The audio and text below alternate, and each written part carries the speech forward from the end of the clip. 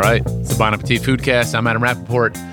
On this week's episode, try something a little different. I was going to interview actor Kumail Nanjiani from Silicon Valley for the Bon Appetit magazine. And I was like, well, if we're interviewing him for the magazine, why don't we just make it a podcast also? So we got Kumail on the phone. If you've watched Silicon Valley, you know him as Dinesh. We talked about what it's like growing up in Pakistan and then going to college in Iowa. What do you eat when you get to Iowa? The film that he and his wife, Emily Gordon, wrote together called The Big Sick, which is coming out next month. And finally, why they're obsessed with the Great British Bake Off. After that, food director Carla Music and senior food editor Claire Saffitz tell you how to make your own ice cream sandwiches. But first, I want to remind you guys again about our special podcast series coming up. I think this is the third time I'm reminding you, but I'm going to do it anyways. This summer, we're launching a new vertical on bonappetit.com, which we'll have more details about soon. But for now, we need you to call in with all of your cooking questions. Be it about a recipe, a technique, something you're scared to try, or something you have tried and you've totally screwed up and you want to know how to do it right. This is your chance to call in and talk directly with our test kitchen experts and a chance to hear yourself on the Bon Appetit Foodcast. So email us at bonappetitfoodcast@gmail.com and we will be in touch to coordinate. All right, let's do this.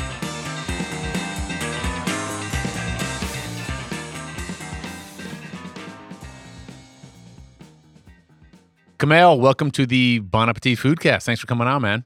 Oh, thank you for having me. Where are you calling from right now? I'm at my house. Is this house like in Los Angeles or something?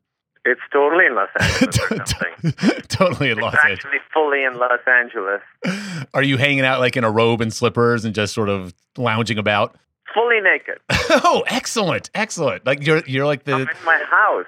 So you're the naked chef. What is that? That's Jamie Oliver, right? Yes. Yeah, I don't know why he was called the naked chef. He was never really naked. He was never naked at all. I think the original concept was that like he liked to cook really simple food and strip it down, if that makes sense. I think that was kind of the concept, although I don't know.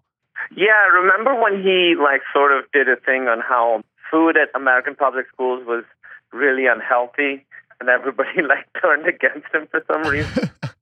We're like, yes, it is unhealthy. Right. Speaking of school, so I'm going to rewind a bit, Kumail. Like you moved to America, correct me if I'm wrong, when you were 18 years old from Pakistan to go to college at Grinnell in Iowa. I'm going to have to imagine that was a bit of a culture shock. Fair to say? Yes, it was a total culture shock. Very different from where I grew up. And to bring it back to what you guys talk about, it's a real culinary wasteland over there. Yeah, I mean, hell, not to be whatever, but like going from New York City to Grinnell, Iowa would be a bit of a culture shock. What was like?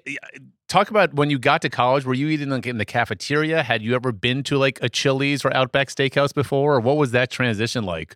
Well, it's interesting. Our cafeteria food, bless them, they worked really hard, was never that great. There was one thing that people always loved that was called chicken patty parmesan, and that would show up once every 3 weeks or something. People were excited about that.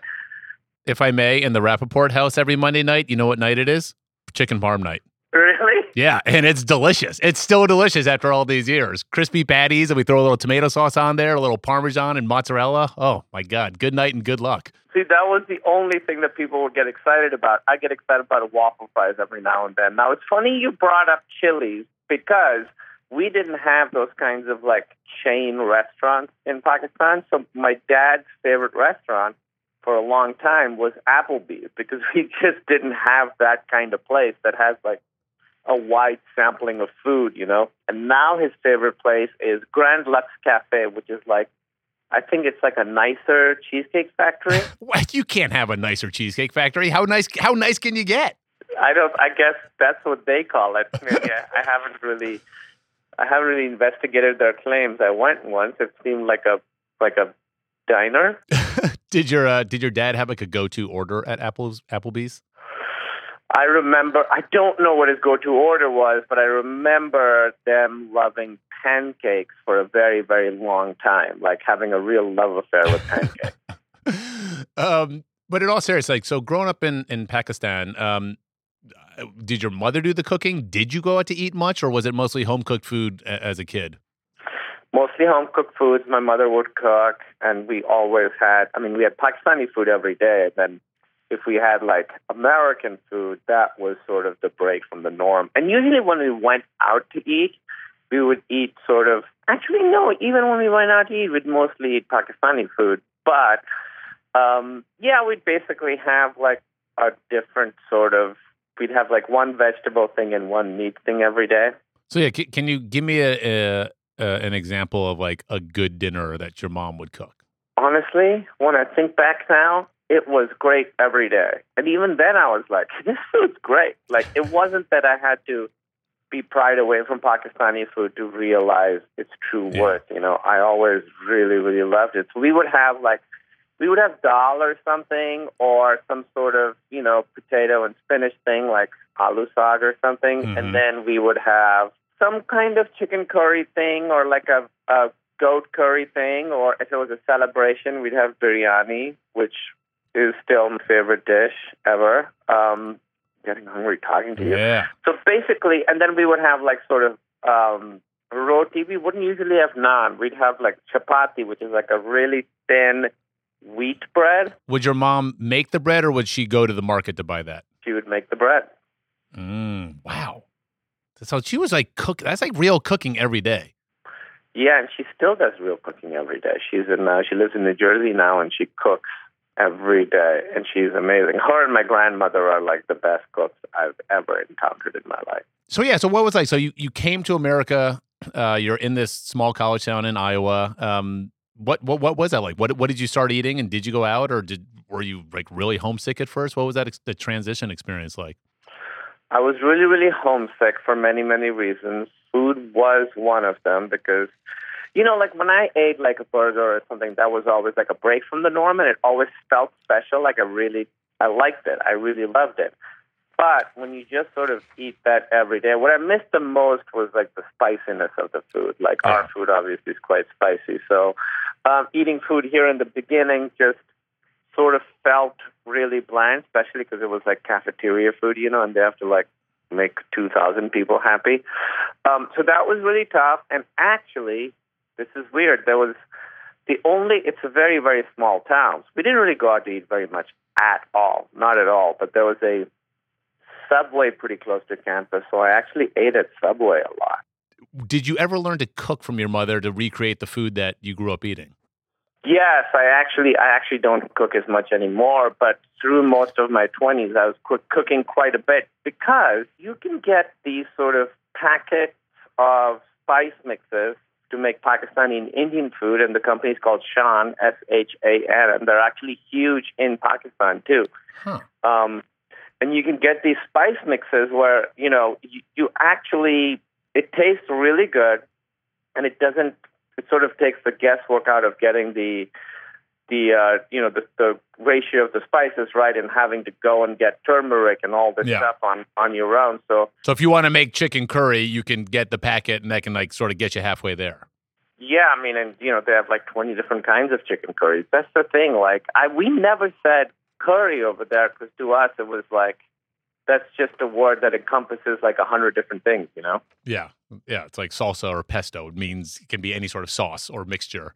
Okay, so you moved to LA, I'm assuming, got into this acting game. Congratulations. You've been doing a hell of a job. I'm a ginormous Silicon Valley fan. And we're going to get to your new movie as well coming out, which is very exciting.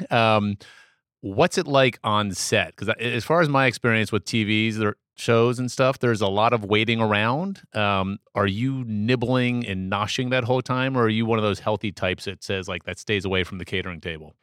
No, it's a real struggle every day to stay away from that table because we do have a pretty good spread.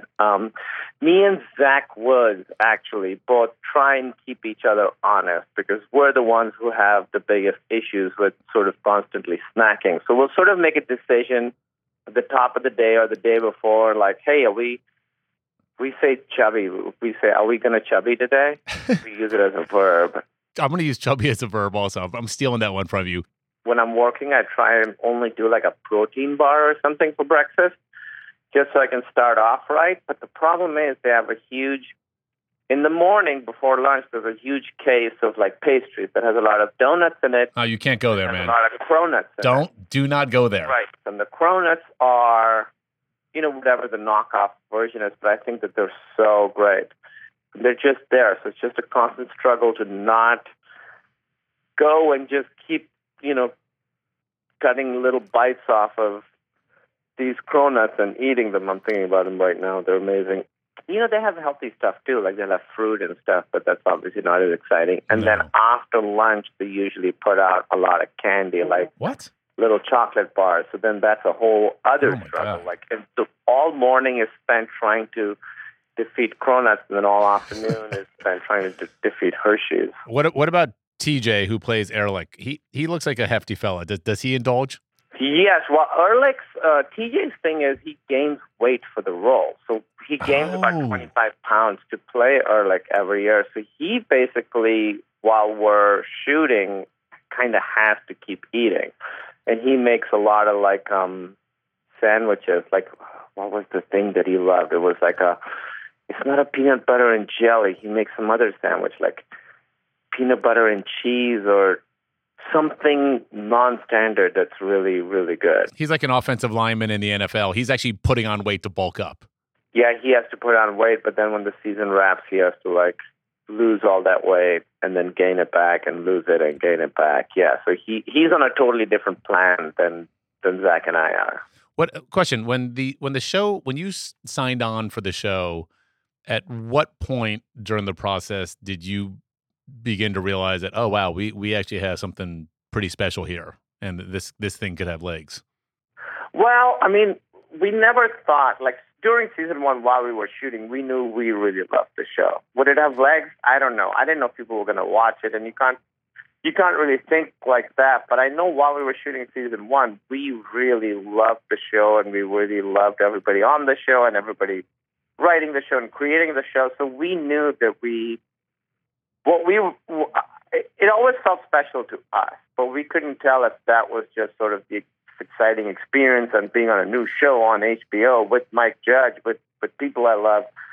We couldn't really separate that from the product. And then when we watched the first 2 episodes, we were like, oh, this is a really good show. Like, I love this show. I don't know if people are going to watch it, and I don't know if people are going to love it, but I know I love it. So it wasn't until it started airing that we sort of got the sense like, oh, this might be something. I think it's a really funny show. It's really good. It also came at a perfect time when sort of the tech industry was getting weird and big again, and people were getting a little interested in it and a little obsessed with it. And our show came at right when people were starting to talk about tech again in that way. Okay, so you're married to a lovely woman who not only did you write a film with, you also have your own podcast with the Indoor Kids, which it's like remarkably nerdy and just like annoyingly cute. You guys are extremely cute together in a way that like, wow, you guys are married and you're that funny together. And how did the podcast come together? And can you tell the listeners what it's about? Yeah, it's been on a little bit of a hiatus, but it's coming back very, very soon. It's basically started off as a podcast. Emily and I have remarkably similar tastes in the pop culture that we consume. So we both love video games, and we love horror movies, and we love sci-fi, and it's kind of crazy. When we moved in together, we had to get rid of so many movies, because now we had 2 copies of Shaun of the Dead and 2 copies of the newest Mortal Kombat game. And, we just had a lot of overlap. So we've sort of, right from the beginning when we first started dating, we've been playing a lot of video games together. So basically we started this podcast to talk about video games. And then it sort of expanded to cover like movies and books we'd read and TV shows and that kind of stuff. So it's just the 2 of us, and we will have a guest on, just kind of talking about what pop culture stuff we're consuming with the focus on video games. What was your first date? Well, our first date was we met at like a place, and then we went to hang out at a friend's house that night. This was one of those like 2 a.m. nights, This wasn't really a date, but I remember we watched like Sin City was on the TV with the sound off. So that was like sort of the first time I really hung out with her, was like hanging out with her, talking to her, loving talking to her while Sin City was playing in the background. And then our first actual date, we went to a restaurant called Andy's in Andersonville in Chicago, which is sort of a Greek/Middle Eastern sort of place. Really good. You know, one of the first movies we watched together was this movie called The Descent, which is a really, really great British horror movie. And another movie called The Abominable Dr. Phibes, which is this Vincent Price movie from the early 70s, where he sort of is this sort of very theme-heavy serial killer. Speaking about movies, you and Emily apparently wrote a new movie together called The Big Sick. This is based on your actual relationship story, or can you tell us about what the movie's all about? Yeah, it's kind of based on the first year of our dating. Yeah, it's pretty. You know, some details have been changed, but I'd like to say it's poetically true. And the events are remarkably similar to real life events. And what are those events, or what's the elevator pitch for this movie? Basically, I don't know how much I should say.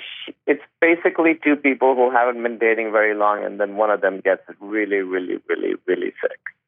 Right when you're sort of just a couple months into dating, that sort of period where you're like, are we going to continue, or is this over? What's going on? And in the movie, I don't know how much I can give away, but yeah, one of them falls really sick well before they're intimate enough to like know each other in that kind of way. With something that's so personal as that, is that a harder movie to make? Because when you watch the dailies or whatever, you're like, oh, that's not exactly how it should be, or that's not, you know, were you perhaps more critical than you would have been if it was a movie not related to your own life?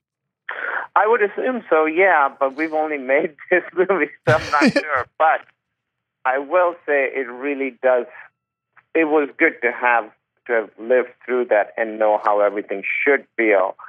So it's good that, you know, when something's off or the tone feels off, you can be like, okay, no, this doesn't feel how it should feel. So It's not like you know exactly how it should feel, but you know how it should not feel. Yeah. So we always had that barometer of like, it has to feel real. It has to feel emotionally how it felt going through that. So in a way, it was, I don't want to say easier because that's a strange thing to say, but it was definitely very, very helpful to have lived through that experience. Hey, because we are actually a food brand, we have to talk a little bit more about food. Summertime, when the movie comes out, Silicon Valley relaunches in the spring. I mean, summer cooking. Who does the cooking in your household? You or your wife? Is there one of you that's the griller, or what? Let's talk about sort of summer eating in LA. Well, you know, we don't cook as much as we used to, but we have started baking a lot because we got really into Great British Bake Off. Oh, cool. We got into that show. So we got like Mary Berry's like baking book, and we got like some other like, we got this book that's like 80 cakes from around the world. So we've actually started baking quite a bit. And watching that show, Great British Bake Off, has really made us better at baking because you've realized, you know, I used to cook a lot, and I feel like cooking was a little bit more of an art. You can kind of taste it, see how it goes, put more, put less, eyeball it, see how it looks. Whereas with baking, it really is a science. It's chemistry. Oh, absolutely. So you really have to stick to the proportions and the amount of time and the temperature and all that. So learning that and seeing how it can go wrong while watching the show really made us much better as bakers. What have some of your baking triumphs been? We made a apple tart au citron. That was really, really good. Really good. We made this raspberry pistachio cake, sort of based on an Irani cake recipe, but then we modified it to add raspberry to it. Really, really, really good. We made sticky toffee pudding recently. That was pretty darn great. Yeah. Any disasters? You know, I don't want to jinx it, but in this run, in the last year since we started baking, we haven't really had anything. We made a coffee cake that was pretty good, but it kind of went bad super quickly. Mm-hmm. So we couldn't quite figure out what happened to it. But I remember the second or third day eating it being like, this tastes weird. and then it started smelling weird, and then we got rid of it. So I don't know what happened there, because usually cake shouldn't go bad on the next day. But on day one, it was pretty good. But I don't know what happened. That's the thing with baking. Like, something can go wrong, and you're like, I don't know why it didn't rise. Yeah, well, that gets at the science in it. And there is a scientific answer. You just might not know what it is. Right, exactly. That's the thing. There's always a scientific answer. Yeah. And that's why it sort of felt a little safer now baking, because now we know, like, if we follow the recipe exactly and measure out everything perfectly, this should turn out well. Do you guys, do you grill at all? Do you have outdoor space out there? We do have a grill, but I don't really grill. Does Emily grill at all? No, we will have our friends over, and they'll grill.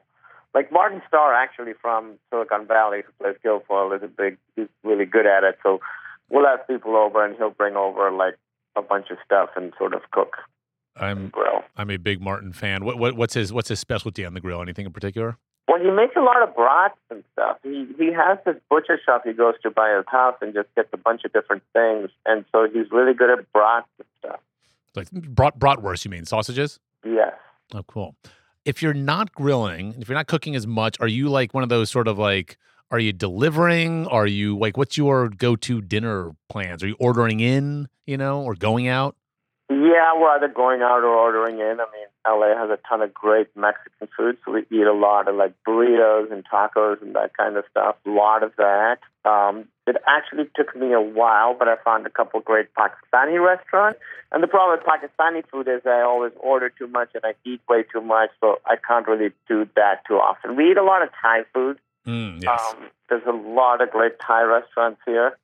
I actually eat a lot of burgers too, like buffalo burgers. Oh, interesting. Buffalo. Where do you have a favorite burger place in LA? Yeah, I go to a place called The Fix that's right by my gym. So I go and feel good about myself and then eat and feel bad about myself. I know how that goes. All right, Kumail, before we let you go, we're going to do the lightning round with you. These are some either or questions. You got to answer. All right? Yes. Here we go. It's very exciting. PlayStation or Xbox? Xbox. I have a 9-year-old and I can't even remember which one he has. Is there a reason one gets Xbox instead of PlayStation? No, I would say I have the Xbox. We've gotten it because I like the voice controls and I like that I can run everything through it. Since then, they've sort of pulled back on really supporting the voice control stuff. So now it's mostly Xbox just because it's sort of by default. Although right now I am playing a game on the PlayStation that's really, really good. Waffle fries or onion rings? Ooh, waffle fries. Do you have a favorite? That's a great question. Do you have a favorite of who makes them? Anyone in particular? No, actually. We did have waffle fries. Did I mention that we would have waffle fries at the cafeteria in school sometimes, and those were really good. Instagram or Twitter? Twitter. DC or Marvel? Ooh, that's interesting. With movies, I would say Marvel. I think that what they've done with the whole Marvel universe has been pretty impressive. Okay, let me ask you this. If you could be in one Marvel Universe movie, what would it be? It would be any of them. Oh, come on. That's not an answer. All right, I will say this. I don't want to play like the nerdy guy. I want to play like a superhero, which is hard because there aren't that many superheroes that look like me. But you know what? Why can't I be Captain America? It's a new day. Going old school. Asteroids or Battlezone? Asteroids, I would say. New school. That is old school. Doom or Mortal Kombat? Doom or Mortal Kombat? That's very, very, very difficult because I love both of those. I'll say the newest Doom was amazing, but overall I'll say Mortal Kombat because over the years Mortal Kombat has brought me more joy than Doom has. Relatively speaking to normal people, how good are you like at a game like Mortal Kombat? Relatively speaking to normal people, I'm probably pretty damn good. Are you? Like Emily and I will play. She likes fighting games and I like them. We'll start playing them together and we'll be even. And then I'll sort of get obsessed with the moves and the combos and really get into it. And then, like, she just wants to have fun with those games. I get, like, academic about it. And then she's like, this is no fun. You're doing these 14-hit combos and juggling and stuff. So I would say generally speaking, I'm pretty good. Star Trek or Star Wars? Star Trek. Nice. Do you like the new ones or the original TV show? I think the new ones are great. The original series is how I got into Star Trek, so I'll always love that, and I like Next Generation as well. But I think the original series is pretty fantastic. But I think they did a really good job with the new ones as well. Yeah, I just like Star Trek because it's a bunch of different stories, and they go to different planets, and they deal with different political systems and different systems of ethics and morals. And I feel like Star Wars is about rebellion and good versus evil, whereas Star Trek is a little bit more about gray areas generally, and I like that. Ooh, very well put. All right, final question. Butter or olive oil? I put butter on everything, but then when I cook with olive oil, but I do butter a lot of stuff, so I'm going to have to go with butter. Good answer. Kumail, thank you so much for joining us, and we can't wait for the new season of Silicon Valley and your new movie, The Big Sick. Thank you. Nice talking to you. Bye-bye. All right, Claire Saffitz. I have to admit, this is one of those recipes that when I see it, I say to myself, oh, sure, Claire Saffitz can make it look like that. I'm not sure I have the patience or the ruler in my kitchen to make these ice cream sandwiches look as perfect as you did. I think that's fair. Okay. You do need a ruler to make at least one of these recipes. These are all in our July issue. I'd say if you're not as confident a baker, go for, so there's two recipes here. Both of them are modeled after sort of iconic ice cream sandwiches of our youths. For people on the West Coast, we have one that's kind of like an It's It ice cream sandwich, which I recently tried for the first time ever. Yeah, I remember when we were talking about the development for this recipe, and I was like, like an It's It. And you were like, what is that? It's It? Never heard of it. And they have them on Fresh Direct, which is our local delivery service. Yeah, I've ordered them for parties. Oh, I had no idea. I had never heard of it in my life. But it's, for those of you who, like me, who didn't grow up on the West Coast, it's an ice cream sandwich with sort of like an airy, cakey, oatmeal-y cookie. It's pretty thick, and it's round, and it's dipped in chocolate. And there's all sorts of flavors, like mint and... But the cookie is always an oat cookie, right? Yes. The flavor, the ice cream flavor changes, but it's always an oat cookie. And it's great. And then the other one is like a good humor bar, cakey chocolate. Wrapped in paper, and somehow that the top of that cookie has a weird ability to stick to your fingers and peel off, and also stick to your front teeth. Right. But then it's totally bendable and sort of dissolves. Yes, and the ice cream is weirdly airy. Super airy. And spongy, but it's still so good. Yeah. So these are the options. You can make either kind. And if you want to go a slightly simpler route, I think the round It's It ones are easier because the dough, you don't have to cut out the dough and use a ruler to measure these precise rectangles. And you can also just fill it with one flavor of ice cream.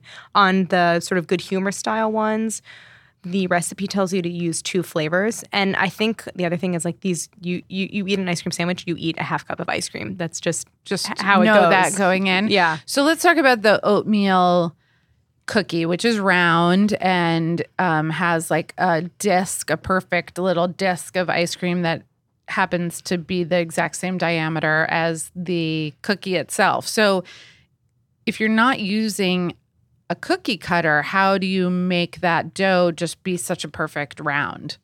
Yes. So I modeled this cookie on a lacy oatmeal cookie. So it uses melted butter. Actually, the butter is browned on the stove, so you get sort of caramelly notes in there. And there's also pulverized ice cream cones to kind of give that flavor cue that you're eating this sort of ice cream treat. And so the dough is it's very malleable, and it's a little bit greasy from the butter, so it's very easy to roll into balls. So you're basically rolling identical balls and flattening them slightly on the baking sheet, and then they spread out even more as they bake. So actually, if you want perfectly round circles so that you can make perfectly round sandwiches, it helps if you have super flat baking sheets, not one that's so they warped. Don't tilt around. Right. They'll get a little oblong if the baking sheet isn't totally flat, or if your oven isn't flat, which is a thing for people in New York City. All of our ovens are not really totally level. My stove has everything tilt, all the oil and stuff in my saute pans flows to goes the back. to one side. Yeah. Right. So, but it's okay. I mean, you basically take the cookies and they're all pretty much the same size. It'll be fine. And I actually had a mandate for these ice cream sandwiches from our editor-in-chief, Adam Rappaport, that he wanted them to look sort of neat. So that meant like straight, something that looked sort of clean and like something you took out of a package to sort of just that give you that nostalgic ice cream sandwich look. So how did you get the super sharp looking sides of the scoop of the ice cream in the middle of these two cookies? So it doesn't look like a mountain scoop that is squashed, and so it's like wide at the bottom and then, comes to a round top like a cotton ball on top. They do look like they come flush to the edge and stuff. So how do you do that? Yeah, so on the round ones, on the oatmeal cookie base, it's actually fairly simple. You need an ice cream scoop to get it really round and nice. So the key for both of them is to soften the ice cream a bit and to work the ice cream in a bowl with a wooden spoon, something or a stiff spatula.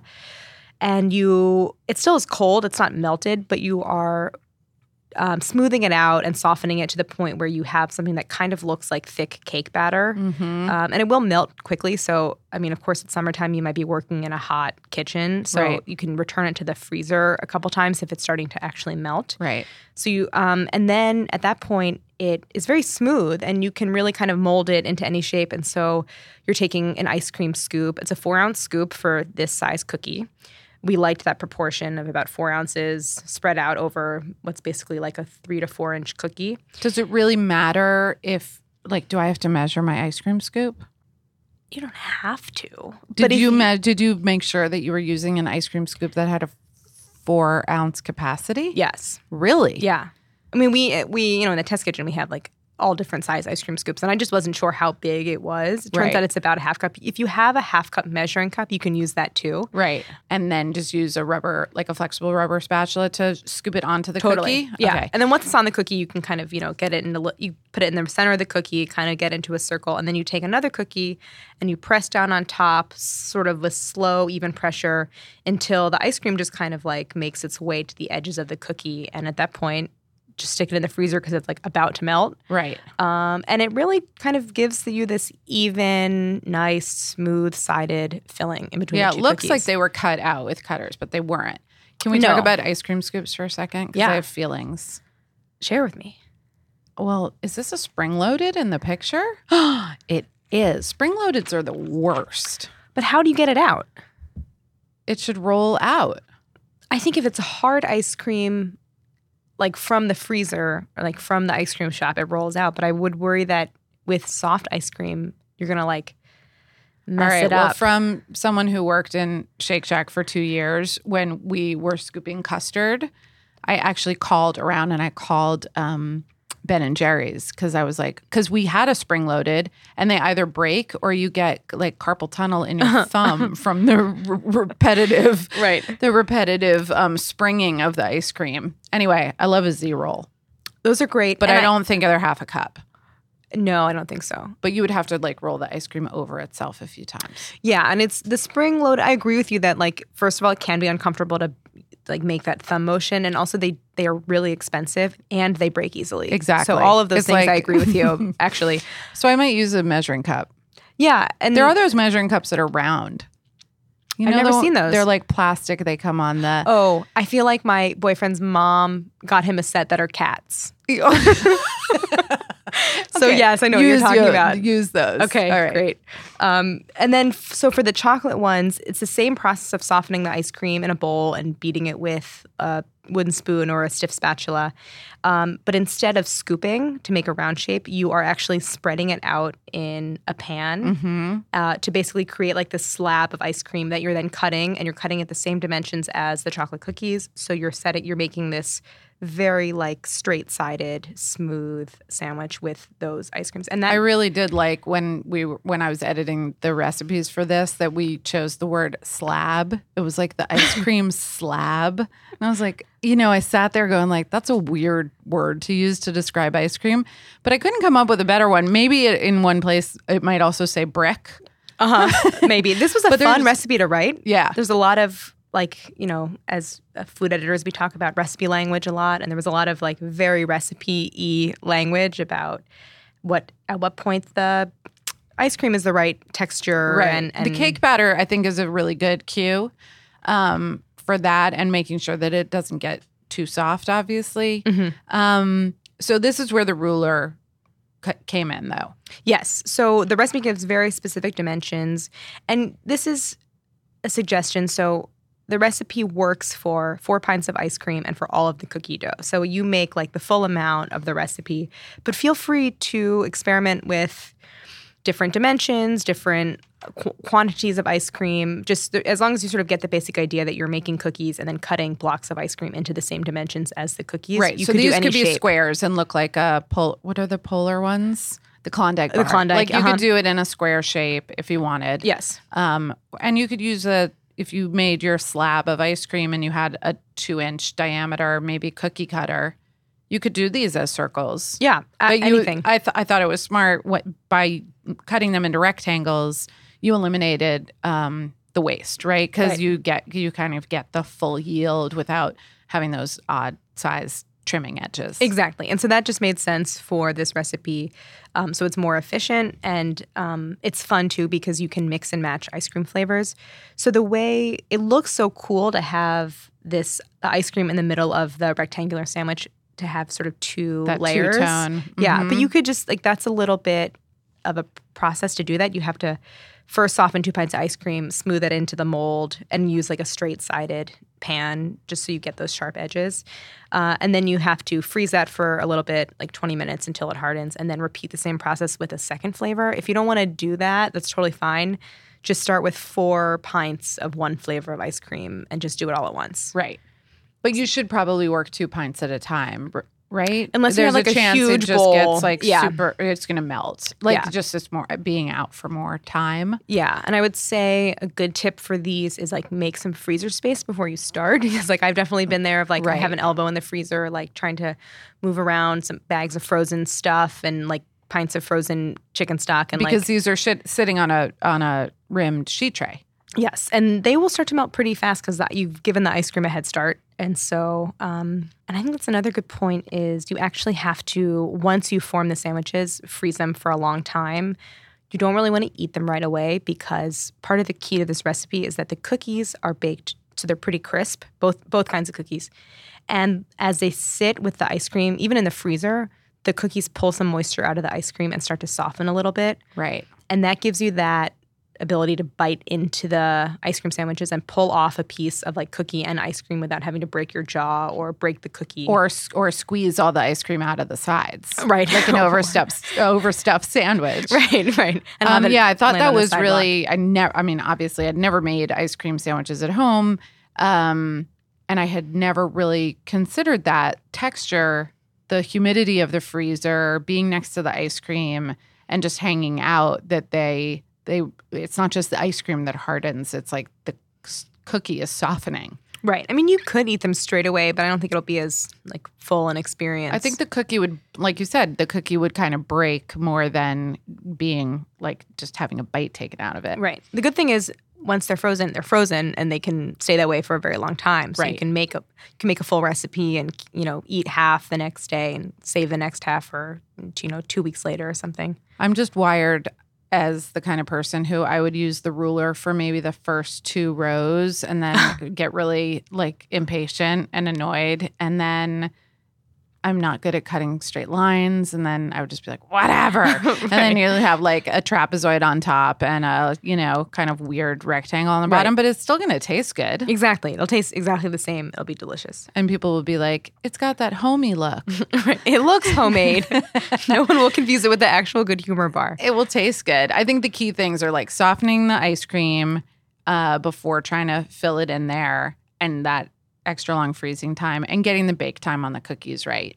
Yeah, the oatmeal cookies are easier to tell because you can see the edges darken and they've spread all they're going to spread. The chocolate cookies, because they're already dark because there's cocoa in them, it's a little harder to tell. But I often like poke the edge of the cookie while it's still on the baking sheet. And just check to see if it's firm. Like I can touch the edge and it doesn't dent it. Mm-hmm. And that means they harden a lot as they cool too. So just to sort of test that edge for firmness, and you're probably done. So as we're sitting here, I realized that if you were really ambitious with the rectangular chocolate cookie one, you could use 4 different flavors of ice cream. You could. You would and have to then make. you would have to freeze each individual layer. Yes. So readers, listeners, we really want to see who like takes it. We get amazing photographs on people's Instagrams. I want to see what people do. You could also do like repeated stripes, you know? Yeah, alternating. And it would be cool to see what kinds of flavor combinations people come up with. Totally. We suggest some in the magazine. I think it's just nice for the chocolate ones with 2 flavors. Talk about the fruit flavored ice creams and ice creams with fillings. Oh, right. Yeah. I found, so like these are plain flavors that we recommend. We just also recommend that you actually use ice cream rather than like a frozen yogurt or a sorbet or a gelato, because some of those non-hard ice cream varieties have either like more air or less fat or more fat and they melt really weird. And so using like a true ice cream is important for this recipe and not like a frozen yogurt, because those just melt really fast and they don't harden the same way, right? So having like mix-ins in the ice cream makes it a little harder to get those clean sides, and as you scoop, it kind of like will drag those pieces through the ice cream, or your knife catches on them as you try to slice our ice cream slab. So it's best to use one with like minimal mix-ins. Something like a mint chip would probably work fine. Those pieces are smaller. But like a Ben & Jerry style ice cream that has a ton of stuff in it, like cookie pieces or like brownie bits, just doesn't quite work as well. Chunky monkey. Yeah, delicious to eat. Right. Not as good as in an ice cream sandwich. So more of your straightforward, your chocolates, coffee, but something with a soft swirl like dulce de leche would probably be okay? Works fine, yeah. Yeah. As long as it freezes solid.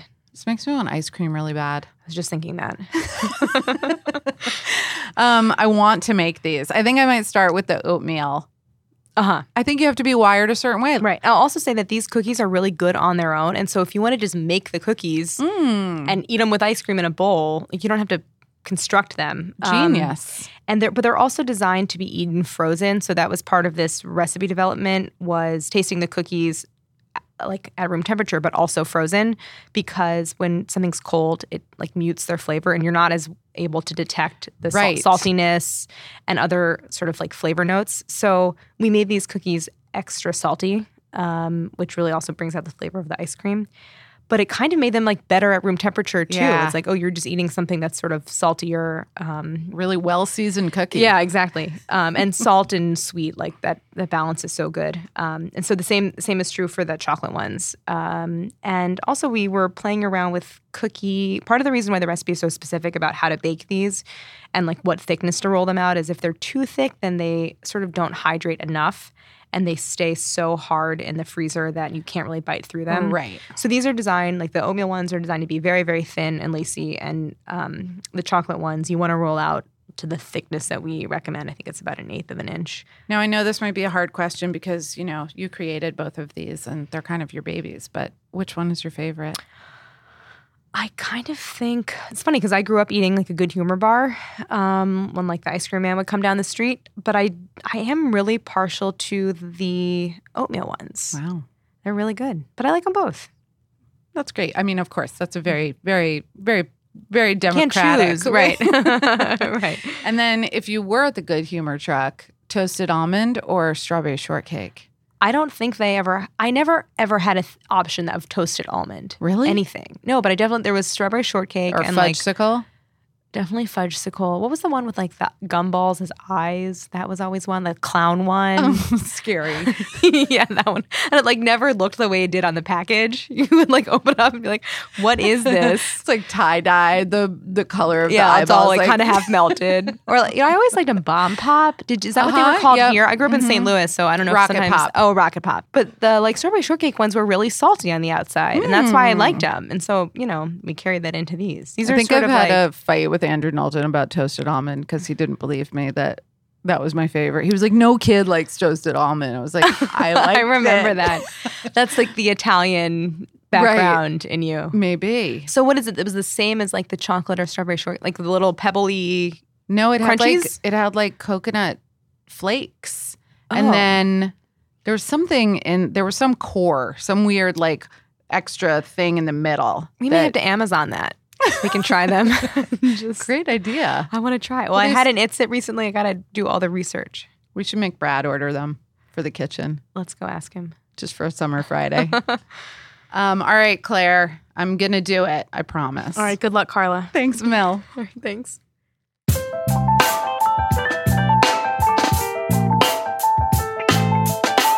The Bon Appetit Foodcast is produced by Emma Wertzman and Carrie Polis and edited by Mitra Kaboli. Our theme music is by Valerie and the Grady's, with additional music by Nathaniel Wertzman. We have new episodes every Wednesday, and if you want to tell us about this or any other episode, email us at bonappetitfoodcast@gmail.com. Thanks for listening.